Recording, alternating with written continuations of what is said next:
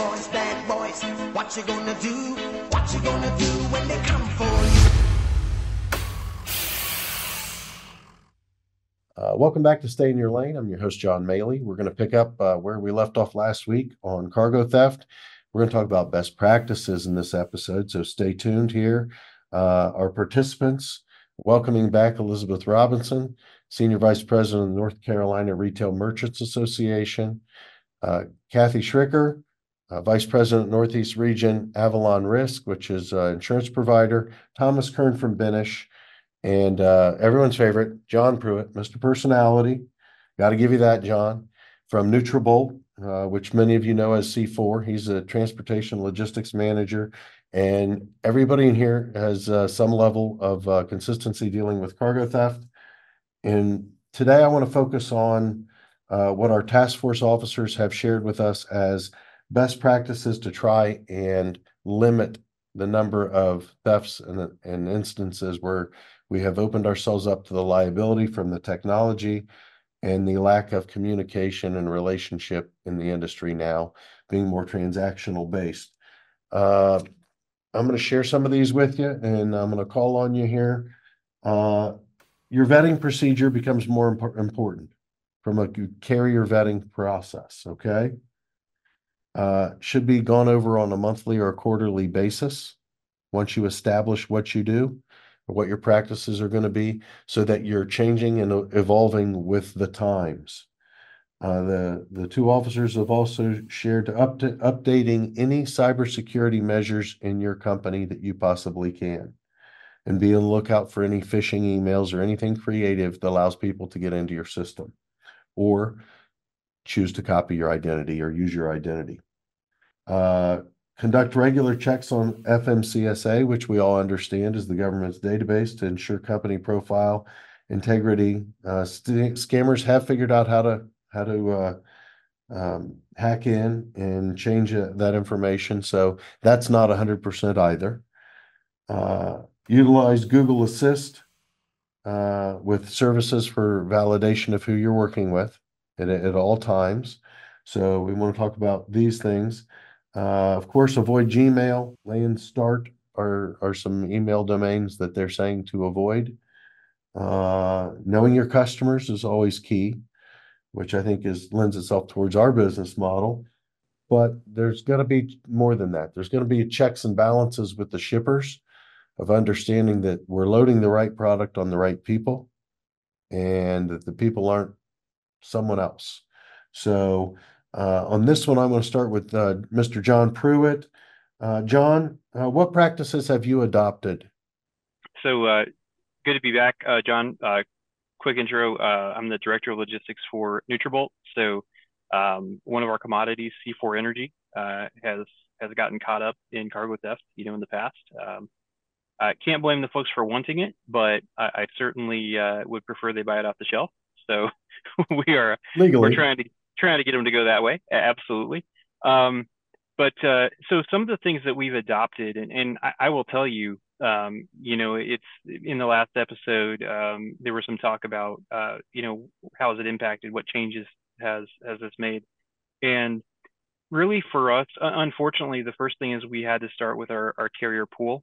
We started with knowing our carrier vetting practices, right? So that was step one. After these issues came to light and we started seeing a growing trend of, cargo theft and loss, we had to go back and look at, why our, top 5, top 10 carriers were being involved in this. Hey, what are your practices? Most of the time we went back and we found that people had a really solid process. Like they had a process in place. And they went to what looked like a reputable carrier and got scammed by the Gmail, or it's the carrier name and they added, changed out an I for a 1.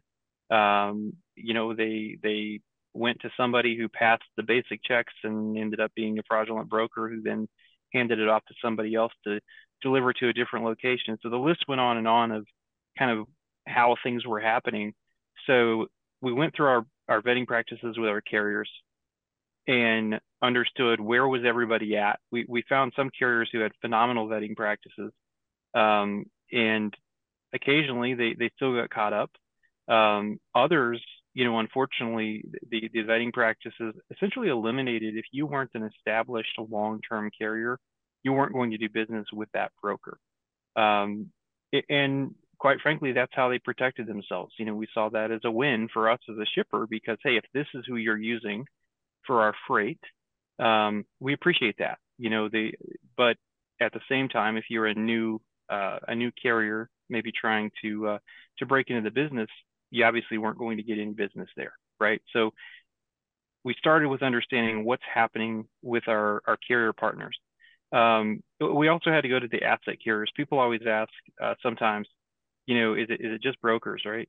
There's also owner operators, right? There's other ways that cargo theft can occur, even when you think you're running with an asset carrier, depending on owner operator relationships. And I don't want to go too far down that path because it's certainly never intending to throw shade at any organization, but that's something we learned is it's not only we have to vet our broker practices, we also have to understand if we're running assets, how is that asset actually being ran? So that was one we looked at. Just to wrap this up, so I don't go too long and want to get to everybody else. But to wrap it up, what we had to do and what we're in the process of really still evolving is we have to know that if we give a load to a carrier, be it a broker or an asset carrier, that when the driver shows up at the door, he has to tell me who he's picking up for. And if that name doesn't match, we're not going to release that load. And what it's done, going back a little bit to the last episode, is we've added a hardship. We've added time to our shipping processes because now we have to wait for a driver who might not have that information on the top of his head to go get that and come back and make sure that who is picking up is really who they say they are. We've had to look at our own ratings. We've had to work with our carrier partners to, let them know, hey, who is coming to pick up this load, so then we can finish that validation. So there's a number of steps. I'm a little out of sequence on that, but what it's come down to is understanding how our carrier partners vetting, right? Is that somebody, do we feel that they're doing due diligence so that we are comfortable doing business with them as a shipper? And then we had to look at ourselves because even we found that carriers doing what we consider a good job, there were still things falling through the cracks, especially as, we've talked about we feel like whoever these people are, kind of the shadow figures that I haven't found yet, who are stealing the cargo, they're getting smarter. They're using technology in different ways. So you may have a vetting process that worked last year and it doesn't anymore. So that's kind of what we're up against is understanding, who do we want to do business? Who can we do business with from a carrier vetting perspective? And then what can we implement on the shipping side from warehouse point of view to make sure that when someone comes to collect our freight, it's the person that our freight team actually assigned that load to. So apologies, a little long-winded there, but no, I think that's what our viewers need to hear. Yeah, appreciate it. There's, as you said, when you look at this, there's, I think it starts, in other episodes as well, right? We've talked about partnerships, and we certainly, as a shipper, we have to be comfortable that who we're doing business with is, I'll put it this way, that they care as much about our freight as I do. And that's a lot.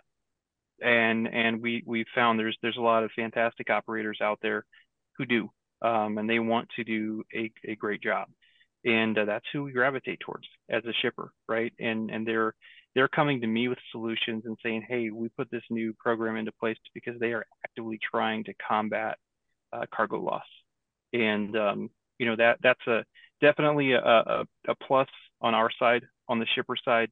But it also, I've had brokers, asset carriers, different ones come to me, and they'll give me tips of, hey, here's something your warehouse could do to potentially catch a fraudulent, carrier, fraudulent broker sitting in a carrier that's been unauthorized. So partnerships is the name of the game for me as a shipper. Absolutely. I think that, we're getting back to what technology took out of the network. We've seen the fall of Convoy and the tech brokerage platform, the app, the paperless arrangement. We saw it go up, we saw it come down, and it would have happened, I think, I'm a firm believer that it would have happened much sooner if we didn't have COVID, which I think created a lot of the additional time period for everyone to see it.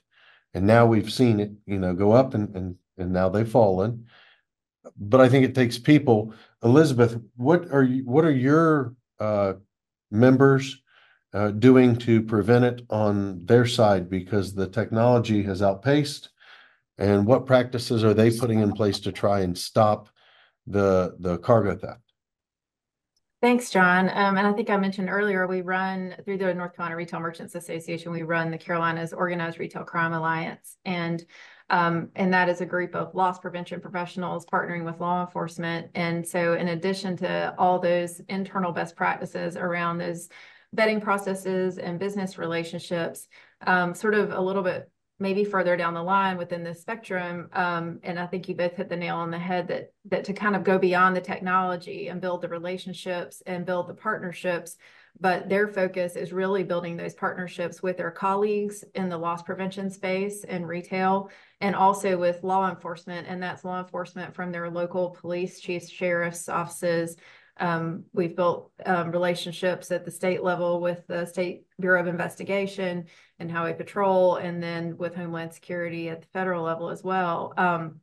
But a lot of that is really information sharing. We have an information sharing network through Aura where it's vetted. We have to verify your email, that you're law enforcement, that you're working with that retailer, and it gives them the opportunity to share any of these types of incidents that they're seeing and happening either within their fleets or within their operations, so that it might be the same group of individuals that's then going after another company in another area of the country or in another state, but it gives them a relationship to lean on to say, and I think, John, you kind of mentioned this in another form, but, hey, this is what we're seeing. Are you seeing this too? And is this kind of tracking with what you're seeing? And so a lot of that is just allowing for intelligence sharing, but also when that gets to the point, if that gets to the point where you have an incident, then you have natural partnerships and relationships to hopefully be able to go after these individuals who are the wrongdoers, and potentially have other partners with you in that effort. Wow. So you guys are getting proactive about it. John, your company's proactive about it. We're proactive about it. How do you get proactive from an insurance perspective, Kathy? Thanks, John.